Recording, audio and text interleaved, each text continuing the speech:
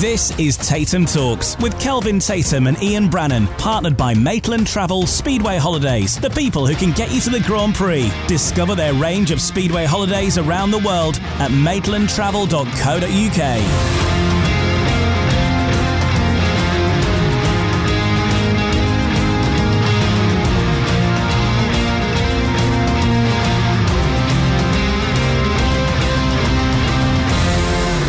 Welcome to Tatum Talks. I'm Ian Brannan. Kelvin Tatum, British Speedway legend and, of course, lead commentator on Discovery and Eurosport coverage, is with us. We're going to review the Grand Prix series over the last few rounds and also touch on the British situation as well as we reach sort of the midway point of the Sports Insure Premiership season in the UK. And we've got a new partner with us on board the podcast, Kelvin, in Maitland Travel Speedway Holidays. We're going to talk more about some of their trips a little later on because they'll take you to some great places. But great to have Maitland Travel with us now. Yeah. Obviously, they've got some terrific trips coming up. We're grateful for their support. I echo what you've just said. They've got a Grand Prix where they've got an organised trip to Riga, which is quite a vibrant place, actually. It's like a smaller version of Prague. It's history, it's social life. It's a real place that, as I say, I've been there 2 or 3 times and I very much enjoyed it, to be perfectly honest. So, I think people that sign up for that trip should be in for quite a treat. You know, it's a double header, but also you've got the history of the town and you can explore there. So I'm sure it'll be a smashing weekend for punters. Yeah, we're going to hear more about Riga and also some of Kelvin's trips to Riga in the past. Of course, it's the first time they had a Grand Prix there, but of course Kelvin's been there a few times. We'll talk more about that shortly and some of the other trips you can get from Maitland Travel as we go through this podcast. Right now, though, we're going to start our look back at the last few rounds of the Speedway Grand Prix. And we've got 3 rounds to catch up on, actually, Kelv. And we'll go back to Prague, first of all. Now, Prague was a rare occurrence in that Bartosz Zmarzlik didn't actually get himself on the podium at that Grand Prix. However, top step at Prague was Martin Vaculík, who came through there and blasted through to the final, got himself a win in the Speedway Grand Prix, and quite an event and quite an occasion for Martin Vaculík. Yeah, an emotional time for Martin Vaculík because it's his adopted Grand Prix, effectively, because he lives next door in Slovakia. And to win it back-to-back, I think is extra special for him. So, and I sense that there was a real determination about him. And, there would have been a weight of expectation coming on. Last year's winner coming in, a lot of support, family, friends all around. So credit to him to come through in flying colours there and win the Grand Prix. And that sort of rocketed him up to actually 4th in the championship after that Grand Prix. Funnily enough, the Prague Grand Prix last year was cold, wet, difficult weekend for everybody. This year, the absolute opposite. Beautiful weather, great track conditions, and the racing was quite possibly one of the better Grand Prix I've seen there. So, it was a really good weekend, and I just think that Martin Vaculík deserves a lot of credit for that win. It was good to see Leon Madsen begin to find his feet after a difficult start. He finished 2nd on the night, and that was much more like it from him. A lot of talk from Madsen pre-season about how he was going to take it to Zmarzlik. It didn't materialise. His league form was good, Grand Prix form not so good, so all of a sudden that was much more like it from him. And of course it was, the first signs that Jack Holder was beginning to find his feet well and truly at Grand Prix level. So, I really enjoyed the weekend, had an opportunity to go for a meal and just have a bit of a look around the town square. Prague is a smashing place, so thoroughly enjoyed the weekend. Here's a question for you. In British Speedway, is Jack Holder getting the credit he deserves on the international stage? He's currently sitting, at the time of recording this, as the world number 2.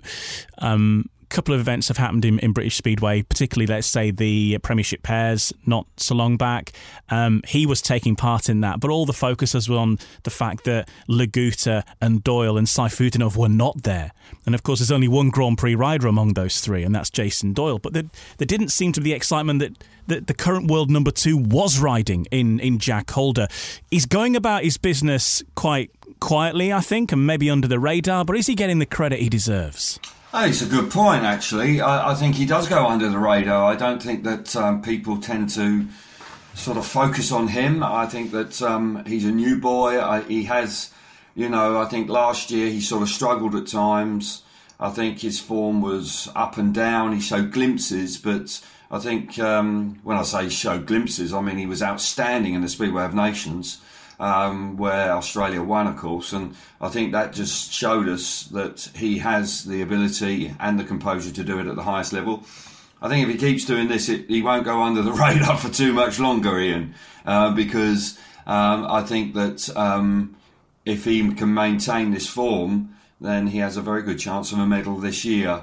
I think he is under the radar, I agree, and I think it's because there are some big names all around him that people tend to focus on, and I think a lot of people weren't expecting him to maintain that position. They possibly looked at that performance in the Narodovian Warsaw as a bit of a fluke or a one-off, but by golly, he's backed that up, and I think for him, actually, it does him kind of a favour.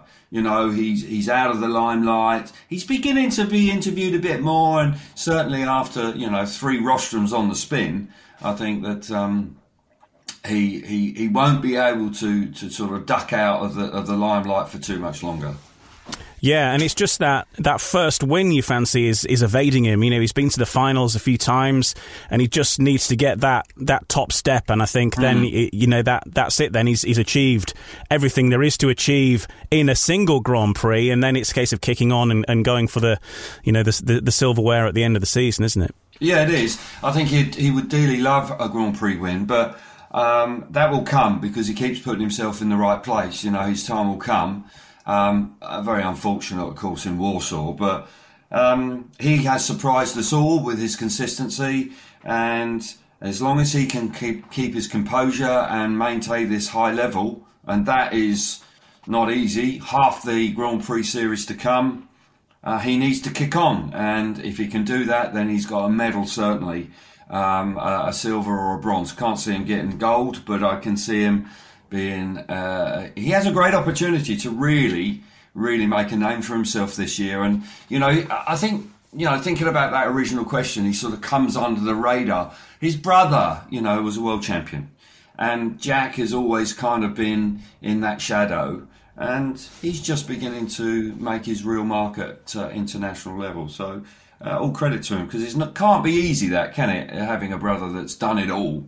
So Yeah, I think he's certainly maturing nicely, and he's looking good, looking really good.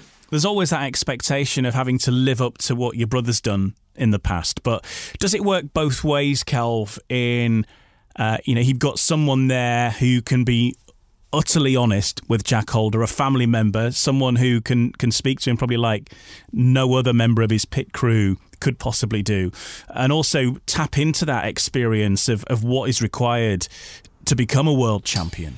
Yeah, I think that I know personally when I was riding back in my long track days at Grand Prix, I'd have my brother there because blood is thicker than water, and you need people you can trust and you can lean on. Just their sheer presence at times is of a comfort, and it gives you a sense, because you're alone in those meetings. You haven't got teammates to lean on. You've got to make all those decisions yourself. And I think a family member in the pits, particularly one that has achieved at the highest level, has to have been a benefit, has to have done. Actually, saying that, just recently, I don't think Chris has been around so much because of his injury issues.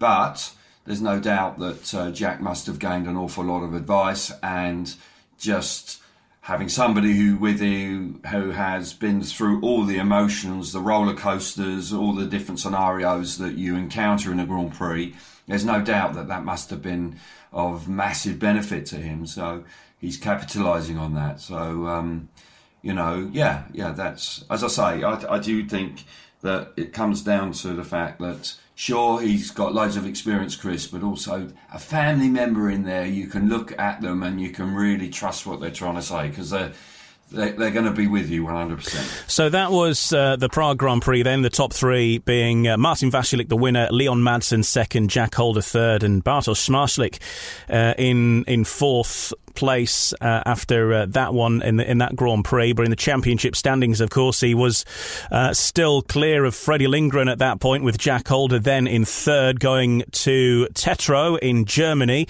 And, back on the top step was that familiar figure of Bartosz Zmarzlik after Tetro, which was a track that not everybody really enjoyed. That sometimes is the case sort of every time there's a meeting really at Tetro. It sort of does sometimes throw up a few quirks, but seemingly though that many of the, if I can put it lightly, but a lot of the riders that ride in Britain tend to enjoy it. Obviously, Dan Bewley enjoyed it. Jason Doyle and Jack Holder also enjoyed it this year as well, getting there onto the podium. But Bartosz once again the man to beat, but not without its controversy, Kelvin. This no, week. in truth, Ian, that there were some late decisions made on Tetro. There were some serious concern about the track, and there'd been some test meetings that had been actually cancelled halfway through, and I know that there was like a real major effort to get that place knocked into shape before the final decision was made. In actual fact, the decision was only made on race day in Prague to actually go to that Grand Prix. There were serious discussions about it being moved. As it transpired, the track just about behaved. It's not a favourite venue for a lot of riders, of course, particularly riders like that don't ride in the UK. I think a rider like Kim Nielsen that spent a lot of time riding in the UK, he coped with those tricky, bumpy, slightly rutty conditions extraordinarily well, and it was a highlight for him in the Grand Prix series so far. So yes, not a favourite on the calendar, good weather, but for the championship, for the neutral, possibly the worst result, because Zmarzlik coming out on top, clearly overjoyed to win. First time he's won in Germany. He did the business. So that was, fair play to him. He showed his real class on the night. I think Jason Doyle rode really good, and after having a lot of bad luck in finals, for him to finally get the 18 points and get second, I sense that settled him down a bit. Because coming into that Grand Prix, you just looked at some of the results and you just sensed that he might have been losing his way a bit. He just sort of dipped a fraction. And I really feel that result put him back on track, and is what he needed, just what the doctor ordered, really. And then another great performance from Jack Holder. Obviously battled really hard and, showed that consistency that you need at the highest level. I think overall it wasn't a classic, but it went off without any serious incident. And I know that the FIM and the Warner Brothers Discovery were definitely very concerned about how that meeting was going to go ahead. So I think all in all, Ian, I think there was a touch of relief when that meeting was completed and it was done and dusted. But for Zmarzlik, happy days. Big lead coming out of there. I think it was a 12-point lead he had leaving there, because obviously Freddie Lindgren didn't go so good. Bewley, obviously, man, that was a heartbreaker, wasn't it, for Bewley on the start. And we've got to talk about Bewley a little bit. We've got to talk about Bewley a little bit, because obviously he's been getting so good in the heats. Prague, he was sensational in the heats. Didn't make the final. And then obviously stalling on the start line in Tetro was a tough one to take. But as I say, Zmarzlik showing his class and in the driving seat with his effectively riding his own back garden, 2 weeks later in Gorjov. So he was looking very, very good. I think, first of all, on the Zmarzlik point, it shows that if he does inevitably win the title, which it seems is going to be the way, it's going to be quite some effort for anybody to stop him at this stage, that he's done it on the different types of tracks. He's done it on the different venues. It hasn't been sort of that he's only won the rounds on the Polish tracks that suit him. You know, he can say, well, I went to Tetro and I won that one as well. Who knows? He might do well, say, at Cardiff this year or wherever. You know, there's a few rounds to go yet. So it shows that he's not just a one-trick pony, and he's ridden some of the more difficult tracks and still come through that. Yeah, you know, he's top class, and he won in Melilla last year. He won in Voyens.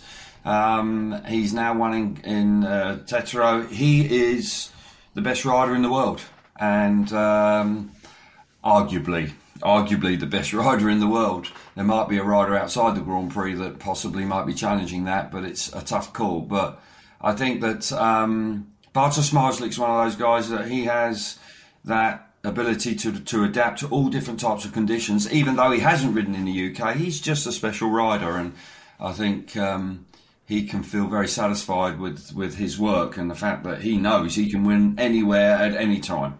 Didn't he ride one meeting for Birmingham? I think that's the only time he's been here, isn't it? Like when he was a youngster.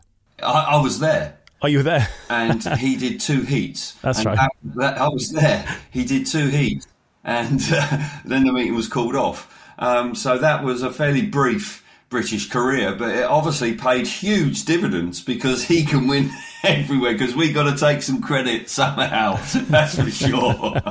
Were it not for those hard yards on the Perry Bar track, then would he be the success he is now? It's a question. I mean, yeah, those 2 minutes, those hugely important 2 minutes of experience he gained have just set him up for his career. So Schmarslik, as you mentioned there, Kelvin, left Tetro 12 points ahead of Jack Holder in second, Jason Doyle in third, and then it was Lindgren, Vasilik, Madsen, Lambert and Bewley. Talking about Dan Bewley, you've touched on it there. As you say, he's been electric through the qualifying heats as such, but when it's come down to maybe the big moments, not so much the semi-finals, but finals as well, yes, there's been mechanical issues, but he's also seemed to have struggled just to get it over the line, you know, at the point where you've got to finish in the top 2 or you've got to finish in the top 3 to get on the podiums. It's just sort of been evading him those big heats, and as I say, sometimes that's bad luck. You get off the line, or your bike packs up. You know, there's only so much you can do about that. But is there an element of more pressure? You've got experience of these big heats where, you know, it comes down to it, the pressure's on. How does that affect you when you've got to win? You know you've got to come in the top 2. It must add a little extra to it. No question about it. And of course you're up against 3 other guys that are also in good form, because they wouldn't be in the semi-final if they were going poorly. So you cannot be blasé about those heats. You can't take maybe at times liberties that you might get away with in a lesser race in the qualifying heats.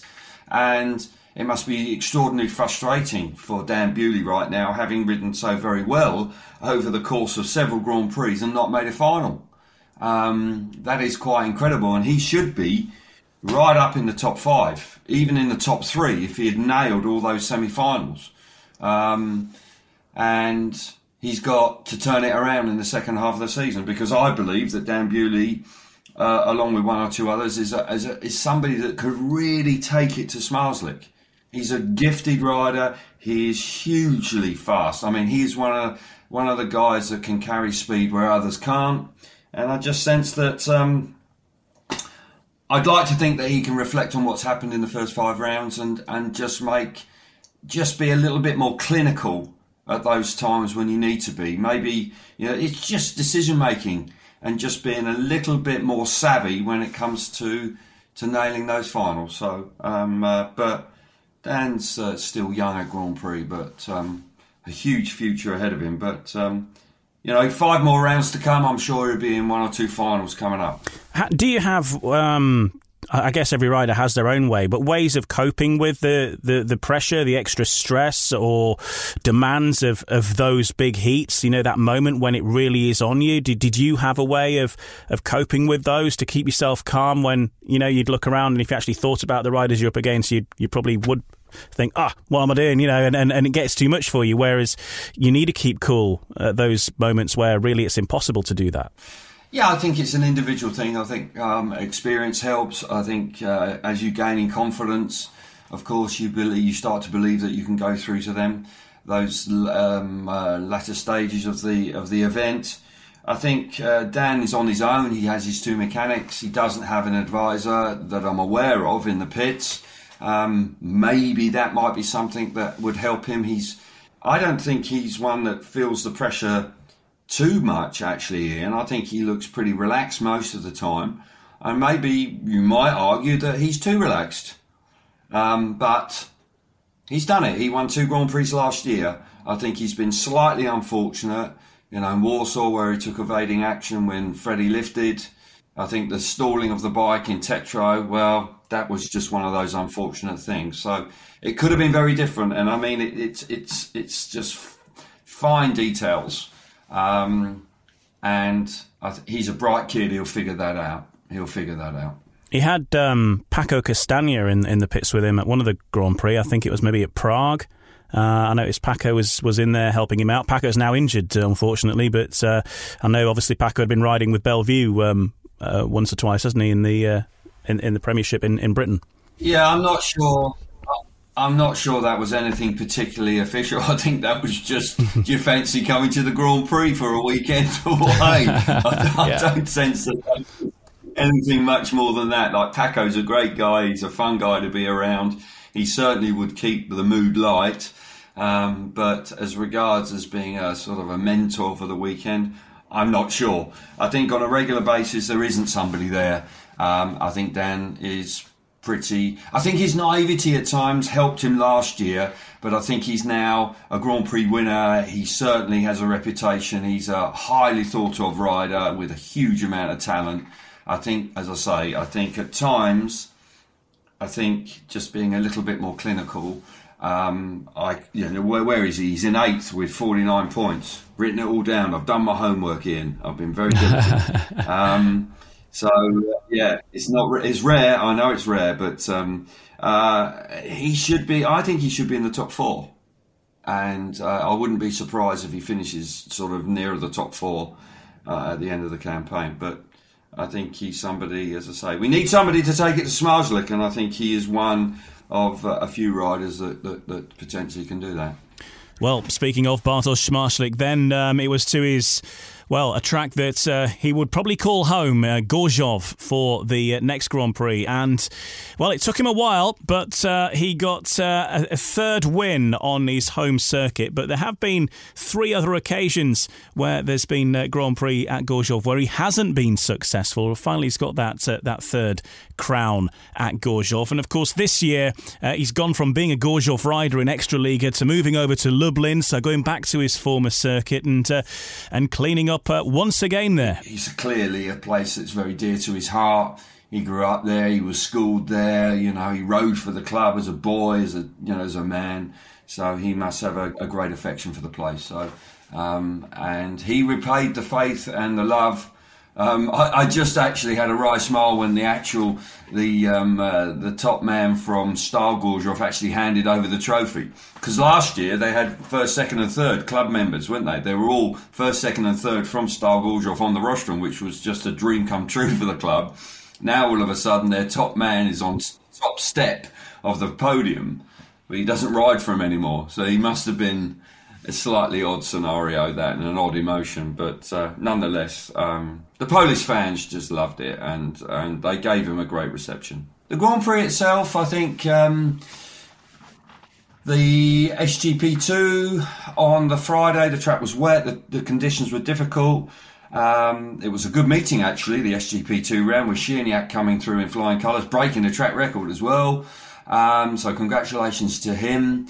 But Saturday night, the track was a little bit slick, and overtaking was a real challenge.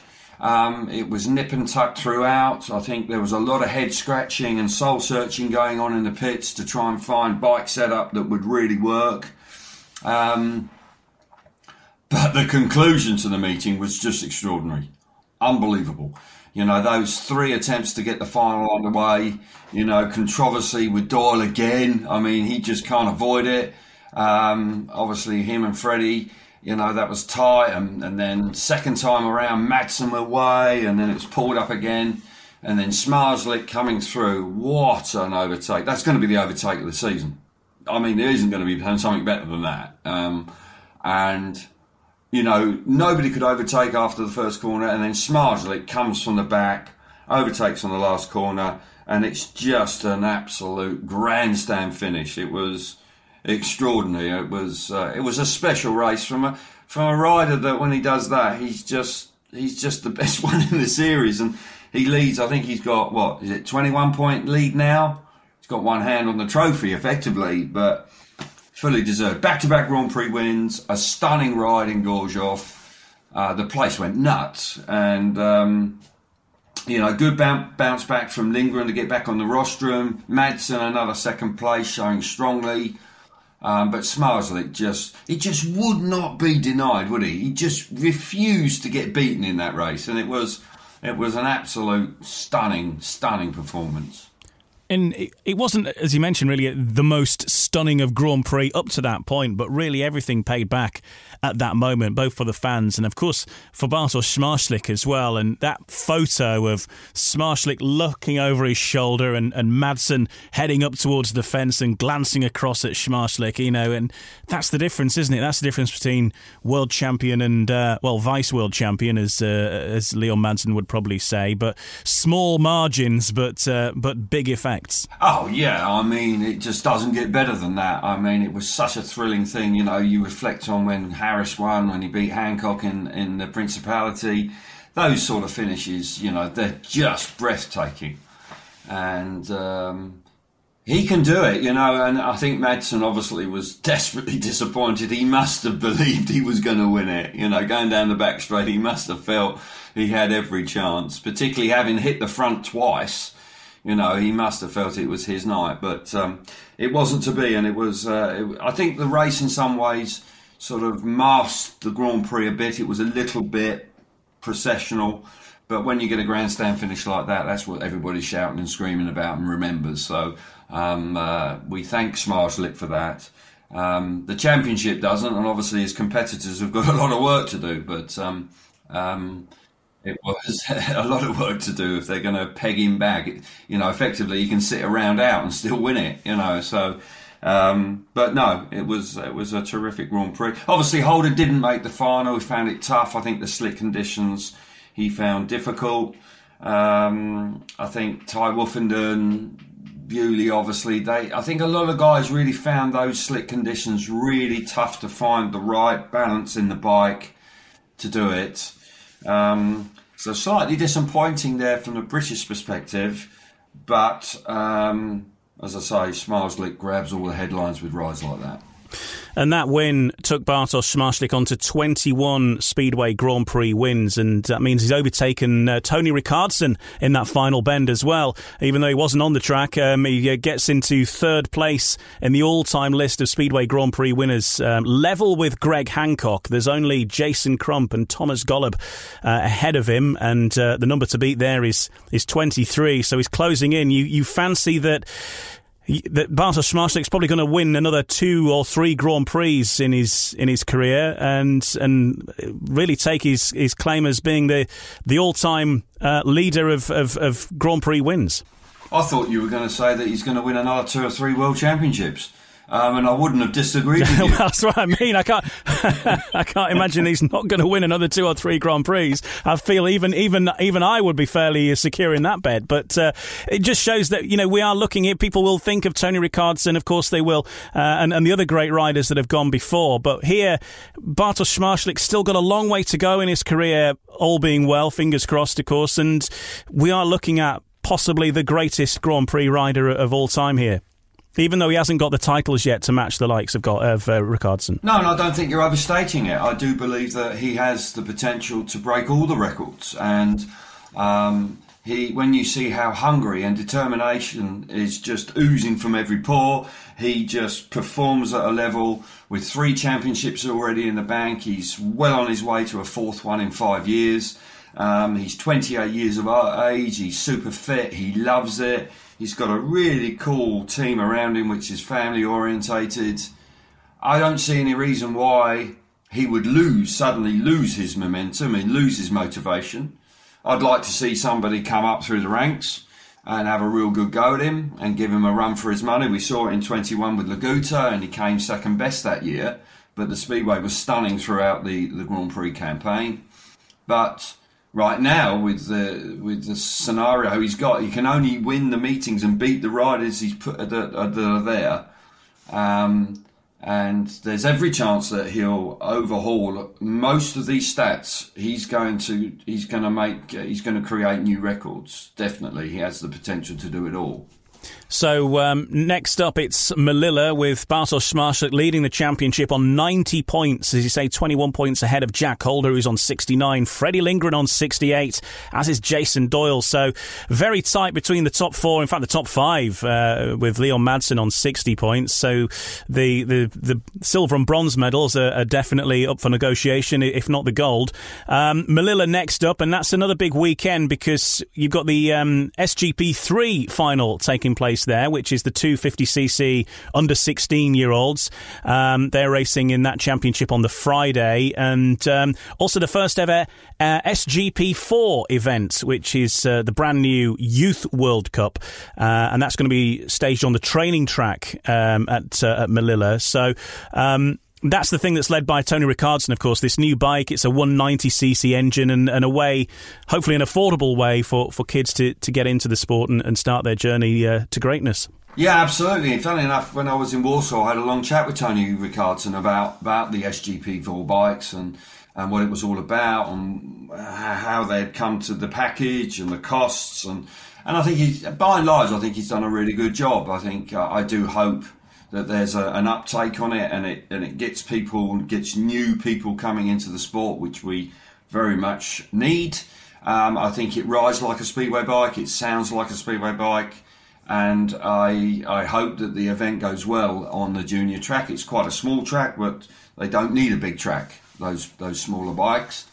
And I think it could be a great way to introduce people to the sport, where mums and dads can go and buy a bike. It's complete, it's ready, and off they go. And it should be reasonably straightforward for them to get themselves into the sport. So I think it's a great initiative, and let's hope that in the course of time that all the major speedway nations pick it up and they can create the environment for youngsters to get going. Obviously, the UK is tough because we don't have many tracks, but nonetheless, you know, if it starts taking off in Scandinavia and Poland and elsewhere in America and all sorts of places, then they've got a bike now that is ideal for youngsters to get going. This is sometimes the thing with Speedway as a whole. It's not a sport where you can just go down your local bike shop and say, can I have a Speedway bike, please? You need to know how to look after it, how to operate it, and of course these are not bikes that can be used anywhere. They have to be used on a speedway track. So here is a potential option where everything comes as a package, and you can go down and you can get involved, because often speedway is limited to people who know somebody already in the sport, people who know somebody who's already a mechanic or a rider, and they get the knowledge that way. It's not something you can just pick up overnight, really, and take a bike home and get cracking. No, so from that perspective, you've nailed it there. It's an opportunity for the first time ever where you can just go and buy the bike and get going, and you don't have to have too much knowledge about a motorbike to be able to do that. So as I say, let's hope it's successful, and I think it'll take a little bit of time to get underway, but if the countries take it up, then let's hope with the figurehead that is Tony Ricardson, a 6-time world champion behind it, I think that gives it great credibility, and I know that he's worked very hard at it, and I know that he's passionate about trying to make it work. He'll be there in Melilla, he'll be very much in attendance and making sure that things go to plan. So let's hope that's a really successful event, Talking about Melilla, I'm going to change tack slightly here. That SGP3 meeting on the Friday. Last year in Wrocław, I wasn't really sure if I was going to enjoy it. And I thought it might look a bit slow, and I thought there might be the riders drawn right out, but I was actually pleasantly surprised. And I think as a world final, effectively, one-off chance to be the world champion on the day, it was real dramatic stuff. And I'd like to think that we'll get something very similar once again in Melilla. Good track. If the weather behaves, racing should be good, really good. We do have British interest in SGP3 and SGP4 as well. Certainly SGP4, Oliver Bovington is riding in that one, and this takes place on the Saturday afternoon before the Grand Prix, but it's on the training track. And as we mentioned, this is on the Tony Ricardson bikes. And then, fingers crossed, we could have two British riders in SGP3. There's a qualifier on Wednesday. Cooper Russian and William Cairns are taking part, and these are two of the real upcoming youngsters in the 250cc category of British Speedway at the moment, coming through the Youth Championships. William Cairns is a rider who spent the winter learning with Greg Hancock, went over to California and had some coaching with him there, but Cooper Russian also a bright star. So it is a big week for those two lads, and the very best of luck to them. They're taking part in the qualifier on Wednesday in Vastavik, and if they get into the top 8 of the two semi-finals, and Cooper and William are in the separate semi-finals, so they may meet each other in the SGP3 final, which takes place on Friday at Melilla on the full Grand Prix track there. But hugely competitive, the 250cc category. It's a look ahead into the future, 10 or 15 years from now to the stars there, and great that we have some upcoming British talent doing really well at the 250cc level. Obviously, that's encouraging because at under 21 level, the poles completely dominate. But it will be very interesting to see once you get to know these riders and you get to know their names, just to keep a watching brief to see how they progress and how they make their way through the ranks. And I'm sure there's no doubt that the international governing bodies will be very keen to generate the next generation of riders, particularly in places like Sweden. They need a new star coming through. So, I'd like to think that will help immensely. Yeah, well, we're keeping an eye out for our British riders there. Oliver Bovington in SGP4, and then Cooper Russian and William Cairns in the semi-finals for SGP3, aiming to be part of the full SGP3 at Melilla on Friday. That's the 14th of July. I'm Ian Brannan. Alongside me is Kelvin Tatum, British Speedway legend, and this is Tatum Talks, supported by Maitland Travel Speedway Holidays. We're very pleased to have them on board, and if you head to maitlandtravel.co.uk, you can see a wide range of different speedway trips that they have around the world, both in Speedway Grand Prix, also the Australian Championships, the Speedway World Cup, long track, ice speedway, all covered. A range of different options available for you for these trips as well. And just to spotlight one trip, the Latvian SGP, which is taking place in August, the 11th of August to the 14th of August. It's the first time that there has been a Latvian Speedway Grand Prix in the city of Riga, and you can be there. A wonderful place to visit. There's so many things you can do, and it's actually a 4-day trip, and you depart Stansted. You can go from other airports, depending on whereabouts you are as well. And it's up to you how much you add on to this. The actual tickets for the Grand Prix are not included in the overall price, but Maitland Travel can sort you out with the tickets if you don't already have them. So that's how it works. So this is an escorted trip. You can add on additional things like optional walking tours of Riga, like, for example, potentially heading off to see even more speedway at Daugavpils if there is any speedway happening on the Sunday afternoon, I should say. And of course, you've got the main event heading off to the Grand Prix and making sure that you get delivered to the stadium in time for the Latvian Speedway Grand Prix. Now, you can find out all the information about what this all includes at maitlandtravel.co.uk. There's different hotel options. As I say, it's up to you whether you want to build in a walking tour of Riga to check out the sights and sounds with a local guide, or whether you just want to dabble in the local hostelries and maybe taste the occasional beer, or maybe the local black balsam, which is apparently the city's favourite drink. I can't imagine for a minute that a single drop has passed your lips when you've been on trips to Riga, Kelvin. I may have tasted a beer or two there. No. I do seem to remember staggering around the city centre at some ungodly hour with Nigel Pearson and Chris Louis many years ago. And this is incredible. We were playing archery at midnight in the middle of Riga, in the middle of the city. It was a most bizarre scenario. And I do believe I came out on top, which was more luck than judgment. But we did have a tremendous amount of fun, and I think it's something that people will enjoy, because it's a fun place to go, and it's a vibrant place, and there's a sense of history there. So yeah, I would. As I say, I echo your thoughts. It's really cool to have a sponsor on board, and it does make life so much easier. If you're a little bit naive, where you're going to somewhere new, and you've got people that can help you out where to go and what to do and advise. So that makes it just that much more comfortable when you're away. Have you sampled the black balsam, the local drink of choice? Is that something that you're familiar with on your trips to Latvia? I suspect we may have been that drunk that if I had it, I cannot remember.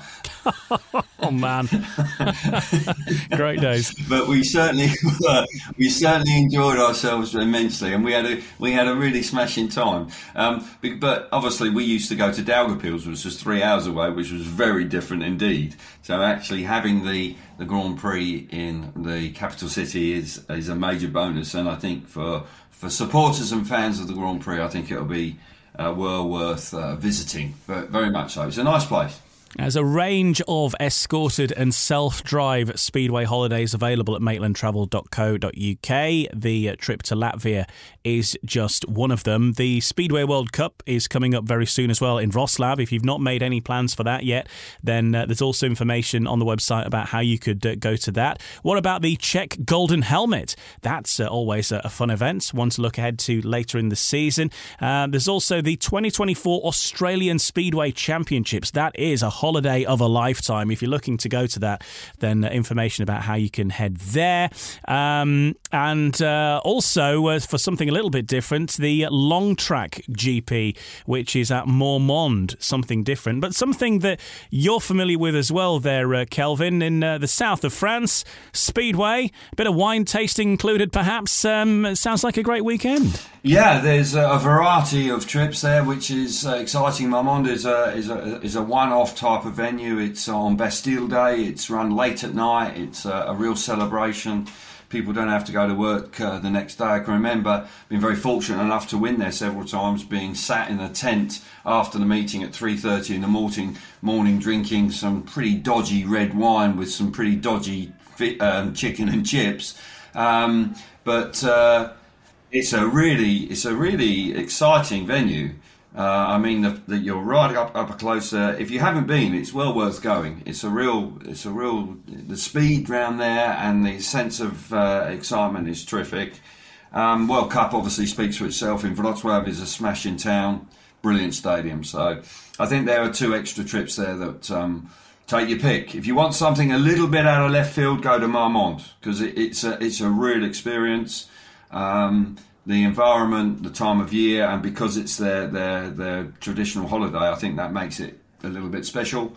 And of course, being in Wrocław is a super town, and the Olympic Stadium there is lovely. It's lovely. So yeah, two big events well worth getting involved with. Okay, maitlandtravel.co.uk for all the info on those and other Speedway holidays. And we wish you a great journey wherever it is that you decide to go. Let's just talk about the British Premiership to round things off, Kelv, because you've seen a few meetings there now with Eurosport. You've been busy. You've been pretty much everywhere, I think, over the course of the last few weeks or so. You've certainly seen all of the teams now. The Bellevue Aces lead the way at the moment. Most recently, at the time of recording this, though, a crucial win and a big win at the National Speedway Stadium, where they defeated the Wolverhampton Wolves, who were their nearest challengers up to now. And now, even though they've ridden more meetings, even taking those meetings into account in hand that the teams below them have, that you fancy Bellevue are going to emerge with a fairly healthy lead once those meetings are caught up on? Yeah, they're looking good. I actually I had to sort of eat a bit of humble pie when I saw Mark Lemon at Peterborough the other day, because I didn't think they were as strong as they were last year. And the form of Jarman Lidsley in the middle of the team has really been a revelation. He started poorly, without confidence, but he is now rock solid and doing very well for him. Obviously, you've got Brady Kurtz and Bewley piling up the points, and Charles Wright going along nicely. Yeah, Tom Brenner, they're looking very solid. They've picked up valuable points on the road. They won pretty comfortably last night. I saw them at Peterborough, where Peterborough put up a good fight, but Bellevue just back end of the meeting just proved to be too strong. So the champions are looking like champions right now. They've won the pairs recently at Leicester. So things are going very well for Mark Lemon and his team, and fair play to them. You know, they are fully deserved to be at the top of the league table. The only team that could possibly overhaul Bellevue when they race their 5 matches that they're behind Bellevue at the moment are the Leicester Lions, who are currently on 20 points. Now, it's obviously going to be close at the top there by the time Bellevue race their fixtures as well. But Leicester, maybe I'm not sure if they are the surprise package. I think many people probably fancied that this was maybe going to come under Stuart Dixon with the side that they built, but still there's a big difference between saying you're going to do it and actually doing it, and they have really shown themselves to be top contenders now this year in the Premiership. Yes, when I heard that Leicester were coming into the team and I spoke to Damien Bates, the co-promoter there, I was concerned about what sort of team they would be able to build. He said, don't worry, we're going to have a decent outfit. He was true to his word. And I think they've overachieved. I think Stuart Dixon, he might not want to admit it, but I think that he is chuffed to bits with the way the team are performing. They've gelled well. They've got experience in the middle order with Lawson and Harris. And now that Frick is scoring plenty of points for them, that is a huge bonus. I think Justin Sedgman, you could argue that Justin Sedgman at times has never ridden better in the UK. So they have got a really good, a solid looking outfit. And all of a sudden, their form has put a lot of pressure on Sheffield and Wolverhampton and Ipswich. No doubt about it, because I think, in my opinion, that they may have been underestimated a little bit, Leicester, as the new boys, as the rookies, and they have shown great determination, and they've won on the road, they're winning at home. They're looking very solid. So I think that I think it's certainly a surprise to a few people, but they're there on merit, aren't they, Ian? They're doing the business and they're picking up valuable points and they're a good-looking team. They're a really good-looking team. The battle to watch out for is that battle for the last playoff place, and it's being contested between the Sheffield Tigers and the Ipswich Witches, and the day that we're putting this out is the day that you're heading off to Oleton, because Sheffield taking on Ipswich. It's a crucial clash, and really for these two sides, Sheffield currently with the advantage. Ipswich have not really had it plain sailing this season, have they? They've had this problem with Eric Riss that perhaps has cost them. Also, not every rider has been fully on form, whilst Jason Doyle and Emil Saifutinov have been electric everywhere else. The rest of the side have not always delivered the points they'd be hoping for. Absolutely, and obviously I come into contact with Chris Louis on a regular basis. I just think that when I look at that team, I'm just thinking, well, why are they fifth? But they've had some issues. You could say that the issue with Eric Riss has been a problem. That has definitely been a problem. His health, no fault of anybody's, but his health has created a hole in the team that they struggled to cover for. They lost Jack Thomas before they even started. So I think that even with the form, I think they can do it, and I think a lot of people fancied them to go all the way this year, but it hasn't transpired, and they're going to have to work very hard. They're going to have Saifutinov and Doyle going great guns, and they need Danny King. They need Danny King to be really strong as well. If they can keep those three piling in the points, Keenan Rue is a rider that is going in the right direction. And I think that, Daniel Hume is a real trier. He's certainly totally committed to the cause, but it's not going to be easy. They've slipped behind. They may need Sheffield to slip up as well, but they just need to focus on winning now. They've got to get the team clicking, and if they can get Eric Risk going, I think they've got a chance. And it's your first trip to Oleton on Eurosport and Discovery Plus on Monday night, and say it's a big one for obvious reasons for the playoff connotations. And the Sheffield Tigers, of course, got to the grand final last season and looking to go one better this year. We've seen Sheffield a couple of times when they were at Leicester and then at Ipswich. Both times they got beaten, but they seem, apart from when Leicester beat Sheffield at Sheffield, which was a stunning result. And that would have stung Simon Stead. He would not have enjoyed that at all. I'm looking forward to going back to Sheffield. Good track, fast track, exciting speedway there generally. And they're up against the Ipswich Witches, so it's a great clash. And it's got a lot riding on it. It was, when I reflect on the meeting Ipswich at home against Sheffield, that was a vital win for the Witches. But now we've got the return leg, so the aggregate points up for grabs as well, I believe. I'm going out on a bit of a limb there. I'm hoping I'm right, but I think the aggregate's up for grabs. And it's two teams that are fighting for their lives to make sure they secure a top four spot. So it should be an exciting night.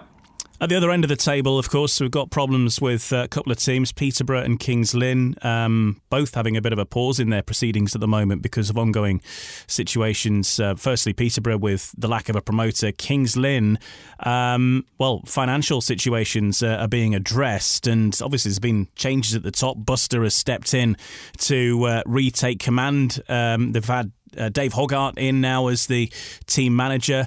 Artem Laguta is still part of the team, but you wonder how much longer for. And really, for Kings Lynn fans, the punches keep coming. They set out with the best intentions to not have a season of stresses and hassles, and it's really not turned out that way.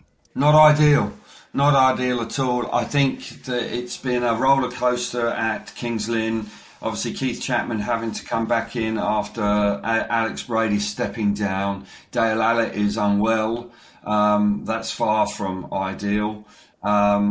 Clearly, Keith Chapman probably wasn't aware of the negotiations and contracts that had been agreed because effectively it was not his team. Alex and Dale were running the team.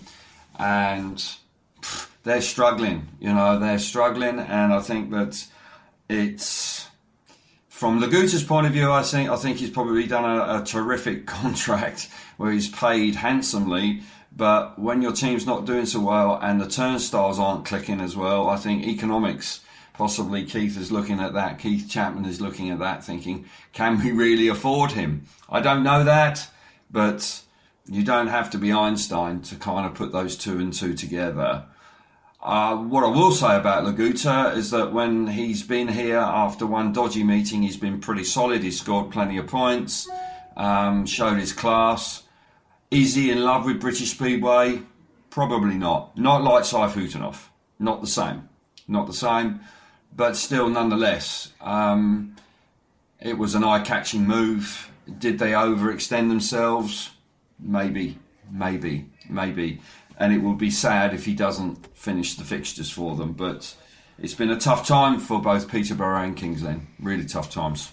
Yeah, Peterborough with, promoter problems at the moment with Carl Johnson stepping down. And, of course, those ongoing issues with the land at the East of England showground, which is due to be built on in the coming years. Similar problems, too, for Wolves, who, their battle continues. I think, I don't know. Chris Van Stratton seemed to be talking more positively the last time I heard him on Eurosport, saying about the work that's going on behind the scenes to try and arrange somewhere else to build a new track and to potentially go back and get some more time at Monmore while that is sorted out. But, these are questions that need answering. But we hope that these clubs, of course, can continue and in some form or another. And of course, always add clubs to it.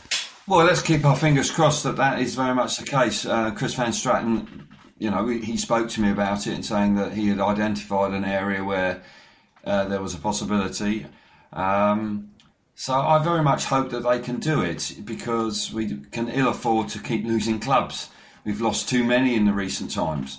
So, Wolverhampton, it has a rich history. It's, it's one of the best teams in the league, and to lose them would be a hammer blow. So let's keep our fingers crossed. And if they can run for one more year at Monmore while the new stadium's being readied, then that would be the ideal scenario.